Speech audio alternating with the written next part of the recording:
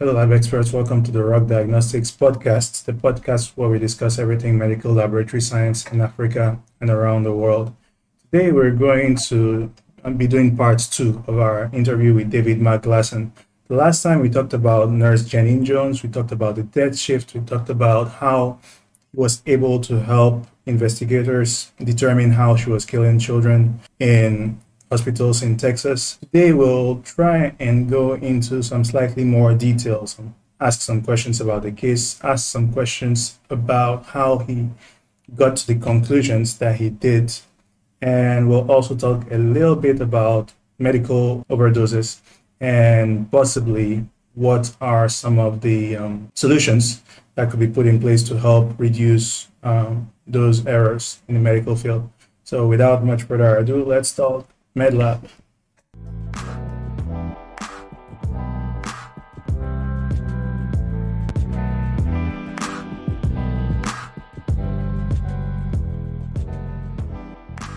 We have with us David McGlasson, medical laboratory scientist, semi-retired with 50 years of experience.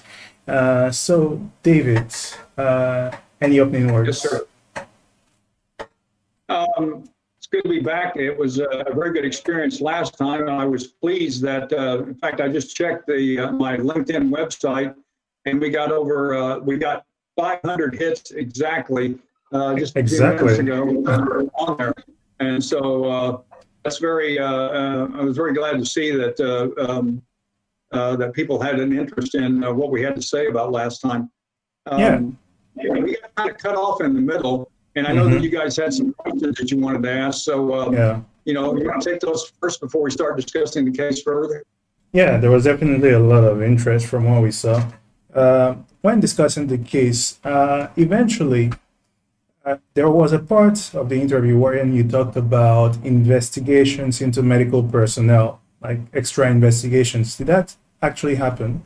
Yes. Let me run down a brief scenario on some things that happened and what happened to some of the people in the case. We talked about how some of the nurses were starting to suspect Janine, and they would go to their supervisors Yeah. to give their concerns, and they were being ignored. For example, one of the nurses started, her name was Suzanne Maldonado. Now, this is in the book, The Death Shift, as well as another book called Deadly Medicine.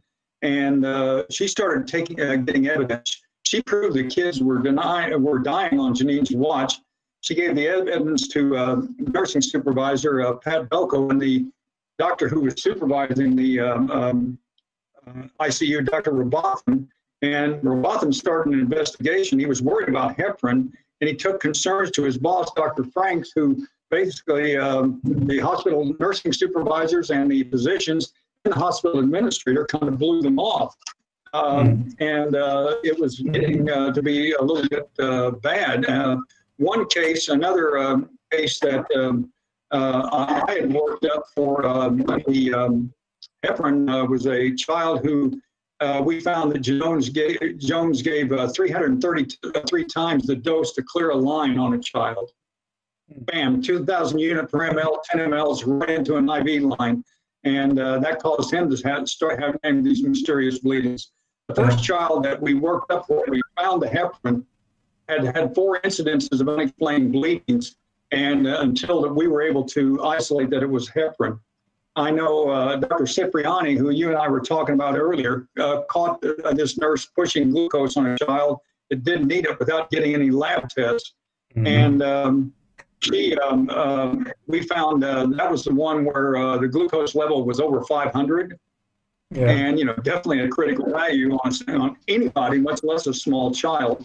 The hospital administrator had this vision. He wanted to wind up being Surgeon General of the United States, and he just ignored basically what was going on. The assistant administrator, who wound up being in charge when we went to trial and everything, person I knew very well, Mr. John Guest, really was disturbed about all these things and started asking questions of other personnel. And he said he discussed with Dr. Robotham about control of the problem. And also there were unit clerks who were reporting that supplies were missing. bottles of heparin, syringes, gauze, things that should have been there that weren't there. A nurse named Pat Alberti suspected Jones and made it a point to take care of Jones's patients when she wasn't there to make sure that nothing happened about it. She complained endlessly about the issue of malpractice going on, but basically told to be quiet about it, and that it was all misunderstandings. And finally, other nursing personnel were threatening to call a local newspaper columnist about the problem. And in fact, it was so bad that a couple of the nurses were so distressed about it, they actually sought psychiatric help because they were so disturbed that nobody was paying attention to it. We talked the last time about one of the patients had an elevated Dilantin level, and it went from about 14 up to about 60. And my techs picked that up immediately, did the critical value checks, phoned it in, and nobody could figure out why, because that child wasn't getting Dilantin. Yeah. Later, I think I told one you question. that. Yeah. How were they able to pick up on the Dilantin levels? Like, were there specific tests asked, or what happened exactly? Right. They asked for a test on the child because they could not explain the seizures that were happening. And they said, well, the child is supposed to be getting some kind of seizure medication, but they weren't really sure what. So they went ahead and ordered the Dilantin level. And then that's when they found out that the levels were he'd been given a small dose earlier to start him, but he wasn't responding like he was supposed to. And the level went from, I think, about 14, and it was at 60 when we detected it in the laboratory. Mm-hmm. And we have the laboratory where we were still have this policy. You make your dilution, you have somebody, you calculate out, like if you made a 1-to-4 dilution, you check your work, see what comes out. Say if it comes out 14, then you would, or 15, take it times 4, it would be 60. You have somebody check your calculation. Then you phone it in to the floor. You tell the floor, this is our value. Who am I talking to? The time you put it in, you put all that in the computer. And so interestingly enough, that was all still a part of the medical record.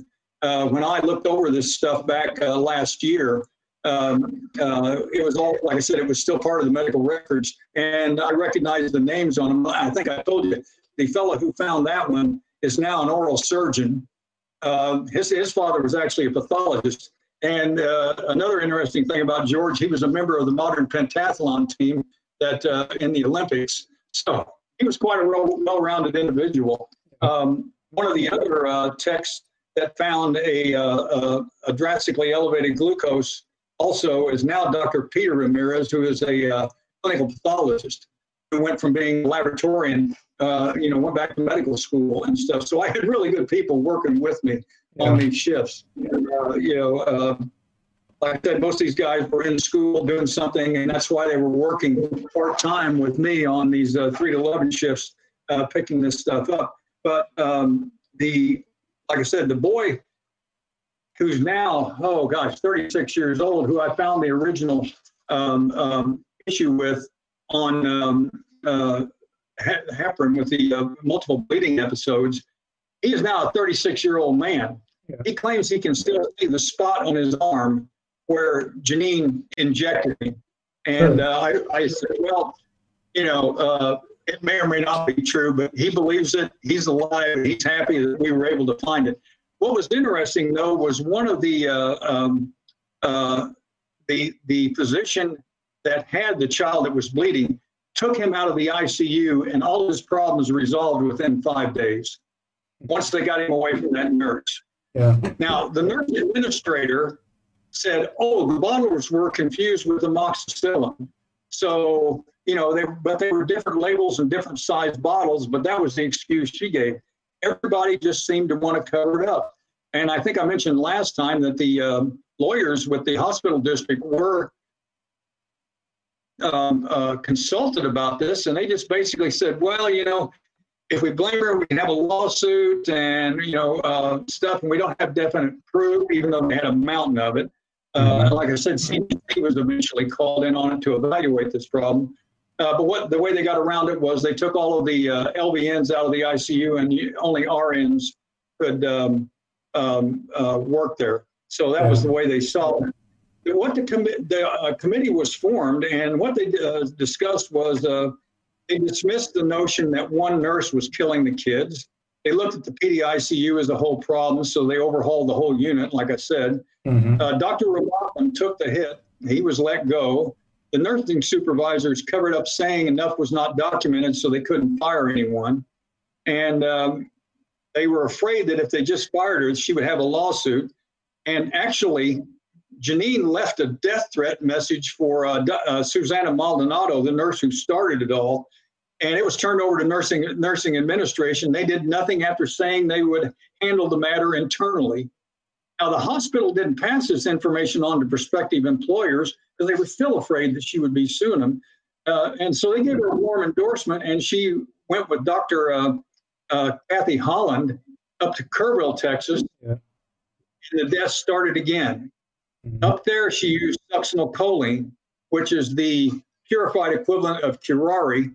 Curare is a very old drug. Indigenous people in South America actually used to put it on their darts and poison darts to bring down game with it. In medicine, it's used as a paralytic, especially of the respiratory system when they're intubating somebody who's fighting the intubation, especially children. So that way they could intubate them easily without tearing up the airway. Yeah. So up there is when she got, like I said, really creative, and the deaths started again. Now, this is after 47 suspected deaths in San Antonio. This former resident, Dr. Holland, who had gotten a good endorsement from the hospital on Janine, just wasn't aware of what was going on. So what we had then was a situation, you had a nurse that had already been involved in all these deaths, went to another town, another clinic, and other hospitals were involved up there, and had the problem starting all over again. Yeah. The investigation by the DA office from February of '83 to October of '84, what they did, they were thinking about exhuming 23 bodies, and 2 were exhumed, and they took tissues from them, and they had tissue blocks from samples that were taken before, and they started looking at them, and this fellow developed this technique for detecting succinylcholine in paraffin blocks from histo stuff. In the Bexar County investigation, the drugs that were suspected were dilantin, heparin, digoxin, and also succinylcholine here. They looked at, we talked earlier about the children that Joshua Sawyer was the one where we had the unexplained dilantin, Rolando Santos, and these are all names that have been put in the media. They've been on TV. They've been in multiple books. So I'm not conveying anyone's private information on this because it's already been vetted numerous times in open court, everything like that. So, but it was very interesting. She was first tried up in Kerrville, Texas, for the death of one Patty McClellan, and that was the one where they got her on the succinylcholine. She got a life sentence up there. Yeah. And then they brought her back to San Antonio and tried her on the heparin overdose. And what they got her for here was for criminal abuse of a child, and they gave her 60 years. The judge in San Antonio, the judges decided to have the sentences served concurrently, which if they just said they had to be done consecutively, she wouldn't have had the problem of possibly getting out. Mm-hmm. And at that time, I think I mentioned last time, Texas had these very bizarre sentencing laws that gave 2 for 1. If you had a good day, you got 1 day off in the sentence. And that's why she was going to get out after about 35 years, which was in 2019. And so it became a problem, and the uproar in the community of people that were still around, both by medical personnel and by people who were still, who had lost children, or like Mr. Santos, who was still alive. They're going, we want her tried again. So they're going to try her on 4 other cases. Now, the drug succinylcholine, actually, there were a couple of books written. One by a very famous author named John D. MacDonald, who normally wrote fiction, but he wrote a book about called No Deadly Drug back in 1968, about a doctor whose wife died unexpectedly, and they never could explain what's happening. Succinylcholine disappears very rapidly in the detection system. And this guy killed his wife. His name was Dr. Carl Coppolino. Coppolino. He can be looked up. His first initials were CA, and his last name was Coppolino. And in 1980, a book was written about him also called The Crime That Never Was. Not only did he kill his wife, he then killed his lover's husband by injecting him with succinylcholine. And so... he had, in fact, you remember the O.J. Simpson murder case? Yeah. Okay, big deal, several years ago. Mm-hmm. One of his lawyers, F. Lee Bailey, made his name defending Coppolino on these charges. Yeah, that was just something I just remembered. But what they finally did on him, they did detect in the brain tissue by a New York toxicology lab of this victim later in 1980 was succinylcholine in the brain tissue by doing it in the paraffin section. So that's what they went after in the McClellan case up in Kerrville. And it was a couple of PhDs, Readers and Olmsted from, I think one of them was from Sweden and the other one was from the United States. They looked back on him and look back on the tissues and were able to reproduce that work. And I think that they found it in, they did it in thigh muscle, both the left and right thigh. They found it in gallbladder tissue and in the liver, in formalin fixed tissue. Now, this isn't the first time, there's been medical personnel, in particular, nurses seem to be the ones that are the most prolific when it comes to hurting patients. Don't know why. I guess it's just because they're the ones that have the most contact. Yeah. But there was another case of a succinyl homicide by another one they called the Angel of Death. His name was Efren Saldivar, back in hospitals in Glendale, California, in 89 through 1997. He killed maybe between 40 and 50 patients by using succinylcholine and something called ancuronium, which was detected in 6 of the exhumed cases. Yeah. Pancuronium is something they use in lethal injections to kill people in capital murder cases, to execute them. So in the case of the Angel of Death, he was using succinylcholine. Now, one thing with Janine, it seems she used lots of different things like glucose, calcium, dilantin, succinyl. She liked to create situations where she could get involved and correct the situation because she knew what was going on. All right. Sometimes she went too far. Sometimes she went too far on purpose. Other times she was like I think I mentioned last time, Dr. Debbie Rash, who I became very close to over the years. In fact, she took care of one of my children. I think I mentioned last time when one of my children were in that PDICU later, she took care of him for a severe upper respiratory issue. And but she caught her injecting calcium, which would have induced a seizure in this kid. And the kid, the calcium wasn't on the formulary for this child. Dr. Cipriani caught her injecting glucose at a time. And then when the child got the overdose of Dilantin, that was done with a bolus of glucose on top of it. So, you got a lot of issues there. Did she ever try to do anything to adults too, or was it only children? She came to that hospital after abusing a patient, an adult patient, in another system, another hospital system. It was the Methodist system. Now it's still called Methodist here locally, but I think it's part of HCA in the United States, Hospital Corporation of America. So, you know, there's always been this problem with her in various places, and it just seems to get swept under the rug.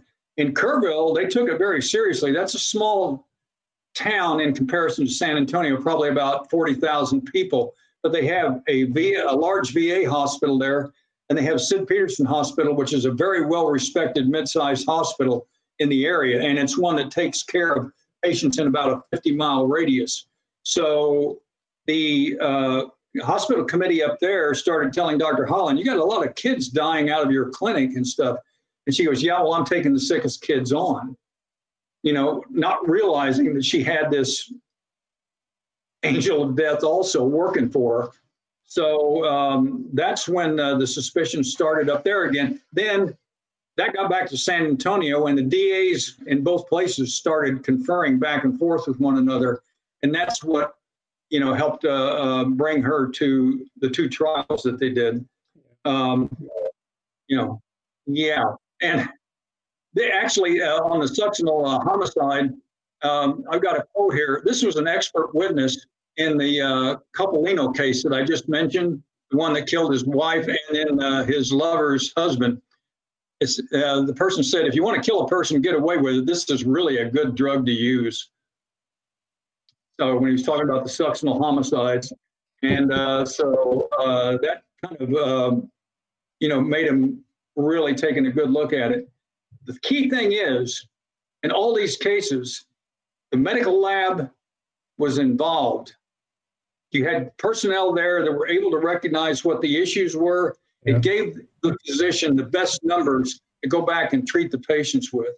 Unfortunately, we had this evil presence working outside of us that were causing all the problems. But think about this, one LVN almost crashed two hospital systems, caused untold damage to as many, they think, as possibly 60 families and innocent children.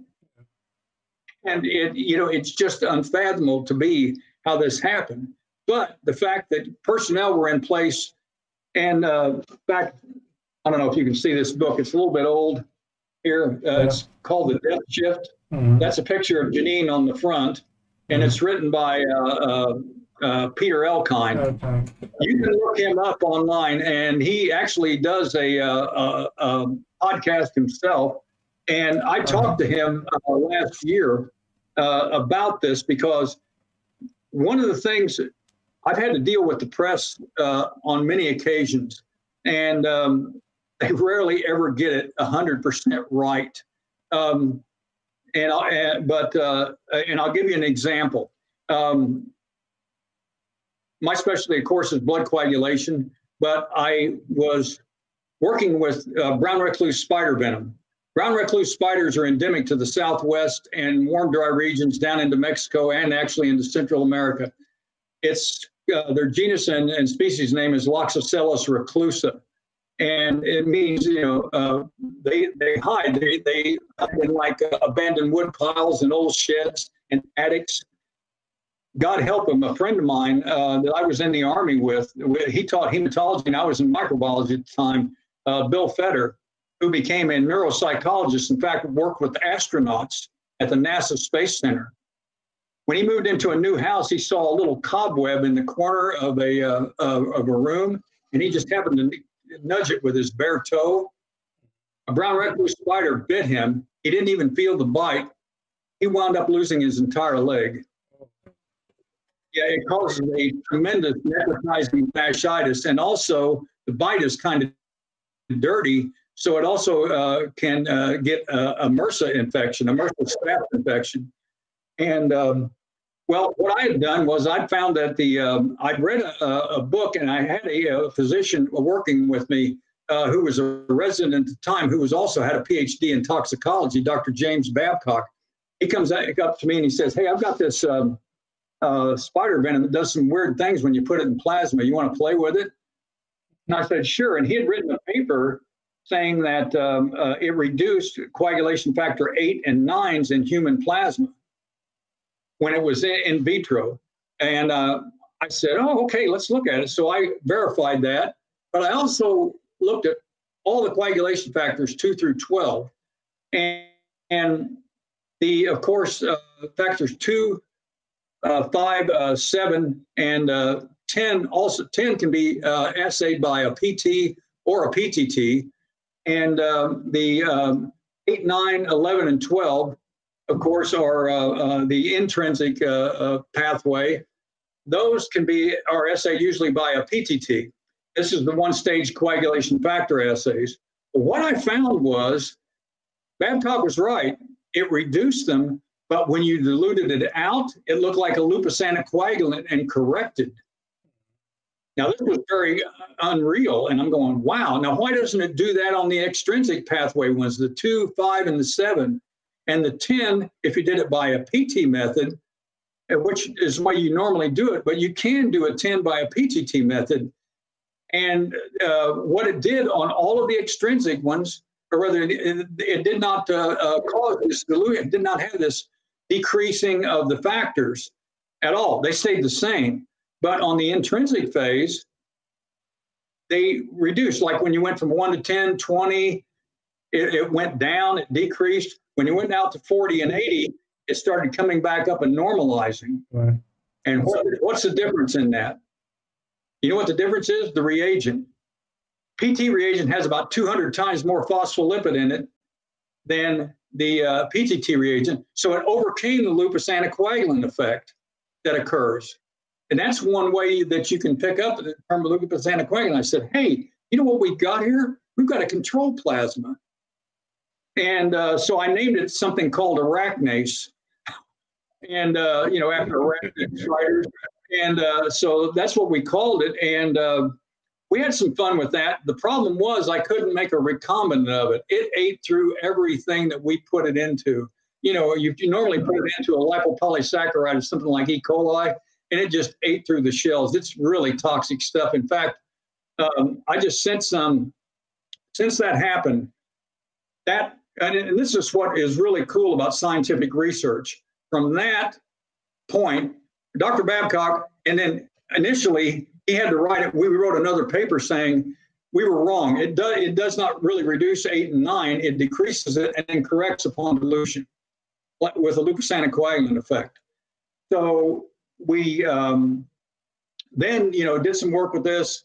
We found out we couldn't make a recombinant, and we also found out that it worked primarily with PTT reagents that had sphingomyelin in them. And the brown recluse venom has a anti-sphingomyelinase D property to it. It just literally, that's what happens when it gets on, like you get a bite on your hand or your arm, it starts eating the myelin fibers up, and it causes a real bad lesion, or what they call an eschar. And, then you can get, if you get into the bloodstream, you have terrible infections. It just literally rots the skin off. That's what happened to my friend, unfortunately, God rest his soul. But from that work, I was contacted by people at the at University of Missouri, and also at Michigan State, and a private doctor clinic called a company called Spider Tech, and also by a company out in Arizona called Spider Farm. And they're in fact selling some of this stuff now. But Dr. Babcock and I went out and we caught 400 brown recluse spiders because the venom is very expensive. We used to buy it from a company called Sigma. I don't even know if they're still in business anymore, but it would, like for 5 micrograms, it was $175. Well, how this has led to, yeah. How did you catch them? Yeah, we scooped them up in little plastic, what we used to call Coulter vials. Little vials you have in the back of plastic with a white snap lid on them. Mm-hmm. And then we took them back and we froze them. I guess you had to wear some really heavy gloves. Yeah, you made sure that you did. Yeah. The bite, is really guys out in the field here, like GIs and stuff. What they're taught is to, when you get up in the morning, tap your shoes and shake them out to make sure that the spiders haven't crawled in them at night. Yeah. Let me finish this one story, and I'll tell you how the brown recluse ended up in Iraq. Never been there before. But what we got from this is we did some other papers we developed a method for detecting the brown recluse bite, because it looks like a number of things. It even can look like a herpes or a shingle infection. It looks like a MRSA bite. So what we did was we developed a swab technique, and we also found that DNA swabs aren't good for it. The regular cotton swab causes less absorption, and we were able to, like, if Robertson or Wisdom gets bit by a brown recluse, we can swab their hand, where the lesion is there, and we can pick up out to 21 days the antibodies that bite makes. Yeah. And that is something that was really cool. Now that's been developed into a test kit. We've made it what they call laboratory developed test.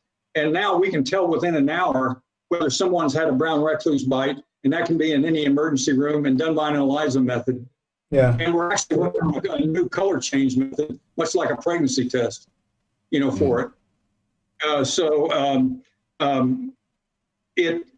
Like I said, that all started from just a guy coming in and saying, "Hey, I've got some funny stuff here. You want to take a look at it?" And we were able to trace it all the way down. And now every hospital in the country can, within an hour, check and see if that's really a brown recluse bite, because it can go very fast.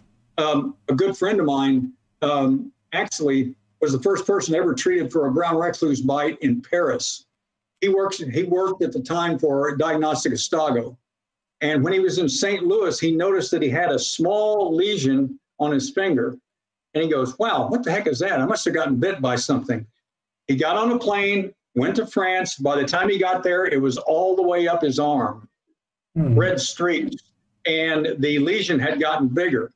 Yeah. And he was hospitalized in Paris. And I know several of those guys. And Jim was written up as the first brown recluse envenomation ever in France that they know of. Now, through the military, during the Iraqi war, of course, we were shipping all kinds of equipment and supplies and people from Fort Hood and Fort Sam Houston here in Texas and other Texas bases over to Iraq. My commander at the time at the 59th Clinical Research Division Colonel Azzi, he's an entomologist, study of bugs and stuff. That was his thing. And they sent him to Iraq because they said, we're either having really bad staph infections over here, or something is here that's causing our troops to be bitten. And Jim was able to isolate and find brown recluse in Iraq. They'd never been there before. But because we shipped stuff over from here, they were hiding in the equipment in dark places and stuff, and they wound up over there. So from Janine from heparin to brown recluse spider venom, it's amazing how things all kind of get tied together. Yeah, everything comes together. My experiences with heparin back then, with protein sulfate titrations, then led to what we've got now, the anti-10A test for monitoring heparin, both low molecular weight and unfractionated. And then I got into, we need to be able to find out what type of heparin we're dealing with, or we don't have to worry about it. It's on the unit, because there was a lecture that someone gave here on a podcast on the network here a few months ago. It talked about one of the problems that they had in the lab. They always had to call to find out what type of heparin it was on, even if they were using the hybrid curve that I developed that could test any of the heparins with the exception of fondaparinux or Rixtra, because it's kind of like a heparin, but it's not really, and it has a really low molecular weight to it.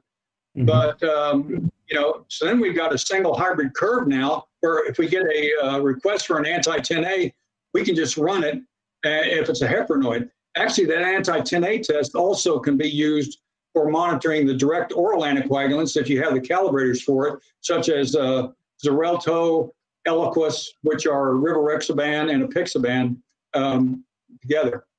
So, got any questions, guys? Okay, I had a second question that you covered during our discussion. I just wanted to know, why do you think most hospitals, or probably most of the big hospitals, would prefer to cover up such medical errors that could also be murders in a way if investigated? Why do you think they would want to cover up such situations? Would it be a detriment to their reputation, or yeah, absolutely. Yeah. I mean, I don't understand why they do it. I would want to get to the bottom of it, but you know, you have to understand the personalities involved of administrators and stuff. They don't want anything to come down bad that would reflect on the hospital, that would bring in investigations that might pick up something else. You know, to me, I would have welcomed, you know, something rather than having, you know, more people, more children be harmed. I would want to know what was going on and get rid of that cancer. And to me, I would turn that into a positive. I would say, we saw a problem, we went after it, and we shut it down before it became worse. I mean, There are things that happen in places. There are accidents, but, you know, that's why you've got QA and QC people to pick up these things. You've got committees that study these type of things. You've got, well, you know, I mean, if someone dies and there's not an explanation for it, most people, they have what they call morbidity and mortality conferences, you know, committees to examine these things. And at the time, the wrong people were in charge. In fact, it was very interesting. At the end of Janine's trial here in San Antonio, the DA called Mr. John Guest, who was now the administrator of the hospital. And he said, "John, we just gave her 60 years. Now, I think you need to go to your staff and do what a man's got to do." And everybody that covered her up, he asked for their letter of resignation and fired them on the spot. So they took care of that issue, but you know, they waited too long. And let's face it, you still got to prove it. You know, you just can't make an accusation and stuff, but you got to prove it. And unfortunately, you had this maniac running amok on the unit, and you couldn't actually pin it down. But they should have listened to the people, you know, before it. I've had one other time in my career where I knew someone was faking results, doing what we used to call sink testing. And I don't know whether you ever heard that term, you know, throw it in the sink instead of testing it and act like you did it. And we had to get proof. I was a supervisor on, and man, they start coming after you. I told you what it was like during the trial and leading up to it, where they used people that I knew trying to get grand jury testimony and things like that. So, you know, you have to have, like I said, you've got to have proof of it. But, you know, they had people that, to me, had a mountain of evidence, and they just kept trying to look past the mountain on the other side rather than taking care of the problem, because they were worried about reflecting on them. And, you know, a hospital administrator that has a murderer working for them doesn't want that out, but you got to do it. To me, it says more to the integrity of the person if they face up to it, especially medical personnel. I mean, you've got to, I can honestly say, I don't think and in my heart and in my mind, I never turned out a number that I didn't think was the best number that I could give to a researcher or a clinician in order to give that person on the other end of that specimen a good chance. If I did, it was an honest error. But in my heart, if I ever saw something that said this isn't right, I went back and repeated it. I figured out what was wrong and went from there. In fact, there is something that I posted online. It's called Laboratorian's Creed. In fact, I've got a picture of it, Robertson. I'll send it to you right after this is over, and you might want to post it. It was written by. When I first started in the profession, there were not degree programs in the medical lab sciences, very few.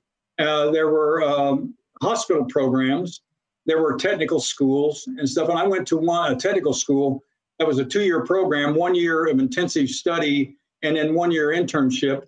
And this was before I got drafted into the military, called Gradwell in St. Louis. And Dr. R.B.H. Gradwell was the founder of the school, and he was also considered the first forensic pathologist. He was the person that developed the test to show the difference, but a precipitin test to show the difference between animal and human blood. He also was one of the first people that worked on tests for syphilis, and he was related to his niece was the daughter of Wiener Landsteiner ABO groups. Oh, yeah. You know, some of our lecturers were Stanley Reitman and Sam Frankel are the guys who discovered transaminase units. So it was really a good school. And I was able to build on that. And then I went into the military and they said, oh, you're already a tech. Hey, you want to teach micro? Sure. You know, what's in it for me? And they go, well, a controlled tour for 1.5 years. You won't have to go to Vietnam. I said, I'm in. You know, so as it was, fortunately or unfortunately, looking back, I have some veterans guilt for not going there. I was in from 66 through 69, but I trained the people who I trained Green Beret field medics and Army lab techs and Army lab officers in microbiology. And when I got out, I got into veterinary pharmacology research, went back to school, got my bachelor's. And while I was in school, I wound up being the lab supervisor where all of this occurred after I gotten my bachelor's and master's degrees. So it worked out pretty good as it is later on in my career. I sent you my CV. I won't go into that, but you can see I managed to build on those basic blocks, turning a pretty good career, and I thought I made a difference. And if I can mention, I write a blog called Clot Club for Dia Pharma Inc., and it's got all kinds of topics that you can look at. I've probably got about 20 different articles in there, including the one on Janine and the overdose of the Quaid twins that I think we discussed last time.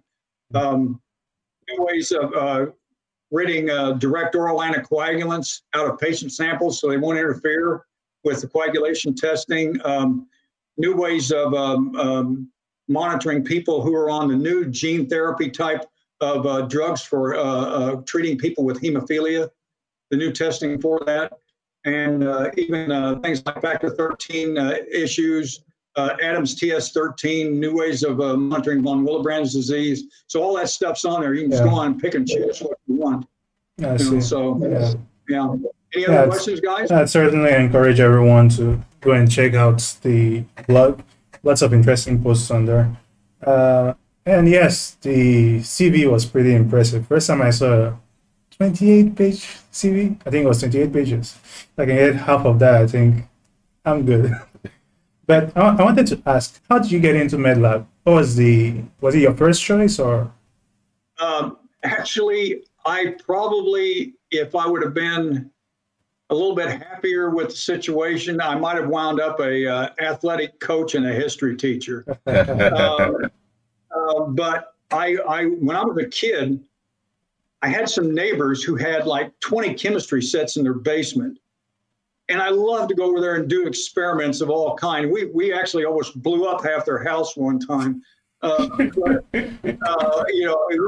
tried all kinds of things. And I kept begging my parents, hey, for Christmas, give me a chemistry set. Oh, you'll just make a mess. And I really love sports and stuff. And I thought about trying to play a low level of American football. And when I looked at it, I said, I played for fun. These guys, this is way too serious. If a guy got hurt on this team, they wouldn't even let you go to the hospital to visit him. So I said, I need another option. And a friend of mine talked about the school. And when I heard about it, I thought, wow, this is something I wanted to do all my life, Anyway, so went to this school in St. Louis, Gradwell, and got really into it, did a year's internship in a small town in Illinois that actually serviced about a 50-mile area around there. There were no other hospitals. actually learned back then. We're cross-trained in X-ray. We were the guys that did the EKGs and something called basal metabolic rates, which have been replaced by thyroid function assays now. And so I got a really good, had to go up and draw all the blood. Got to work as a generalist in everything. Micro was something that was one of my favorites in school, but hematology seemed to keep drawing me in. And I was approached by a physician named Dr. Milka Montiel, who was the first woman who was ever a full professor at the University of Texas Medical School in San Antonio. She was Bulgarian, and she broke out behind the Iron Curtain with her husband. She had seen me working, and she said, I am setting up this special coagulation lab. Would you like to come to work for me at the med school? And I go, I'm in. Med school paid me, number one, and I had observed her.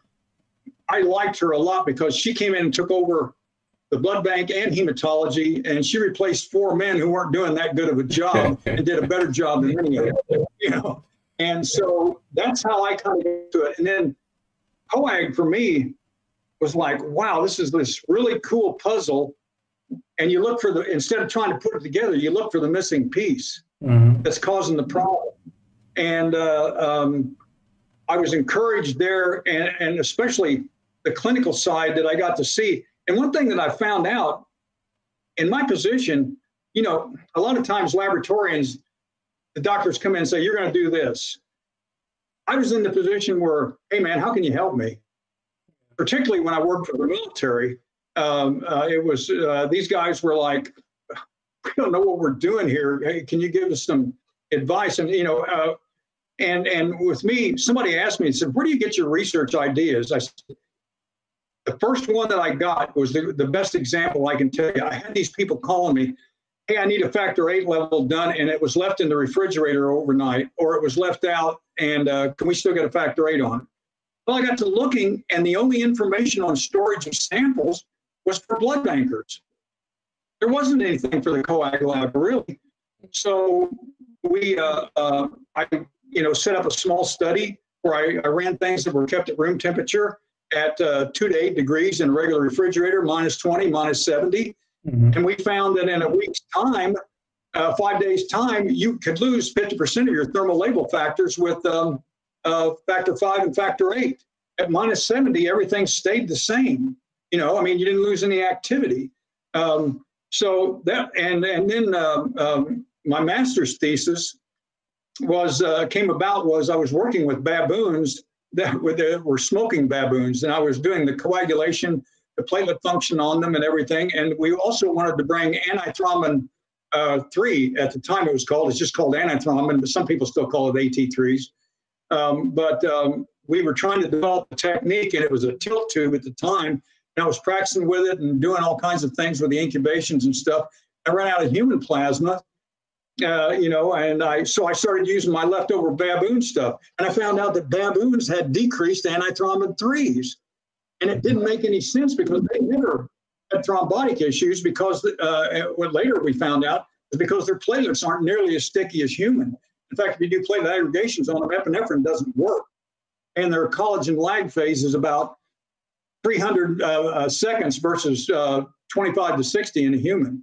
So all of these things just kind of led one thing into another. And some of the stuff I got where people came right to me, but a lot of the research that I've done was had this idea after seeing something, and I wanted to go back and say, okay, let's take a look at this again and let's set it up. A lot of the stuff that I did was method validations for FDA approval, 510K work for companies. A company would come to us and say, hey, I've got this reagent instrument combination. What can I do to, can you shake it down to see if there's any issues?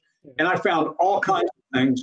One company, in fact, I said, you got a problem here. And they said, why is that? And I said, you're having a layering technique and it's causing a difference in the coagulation test that should be done.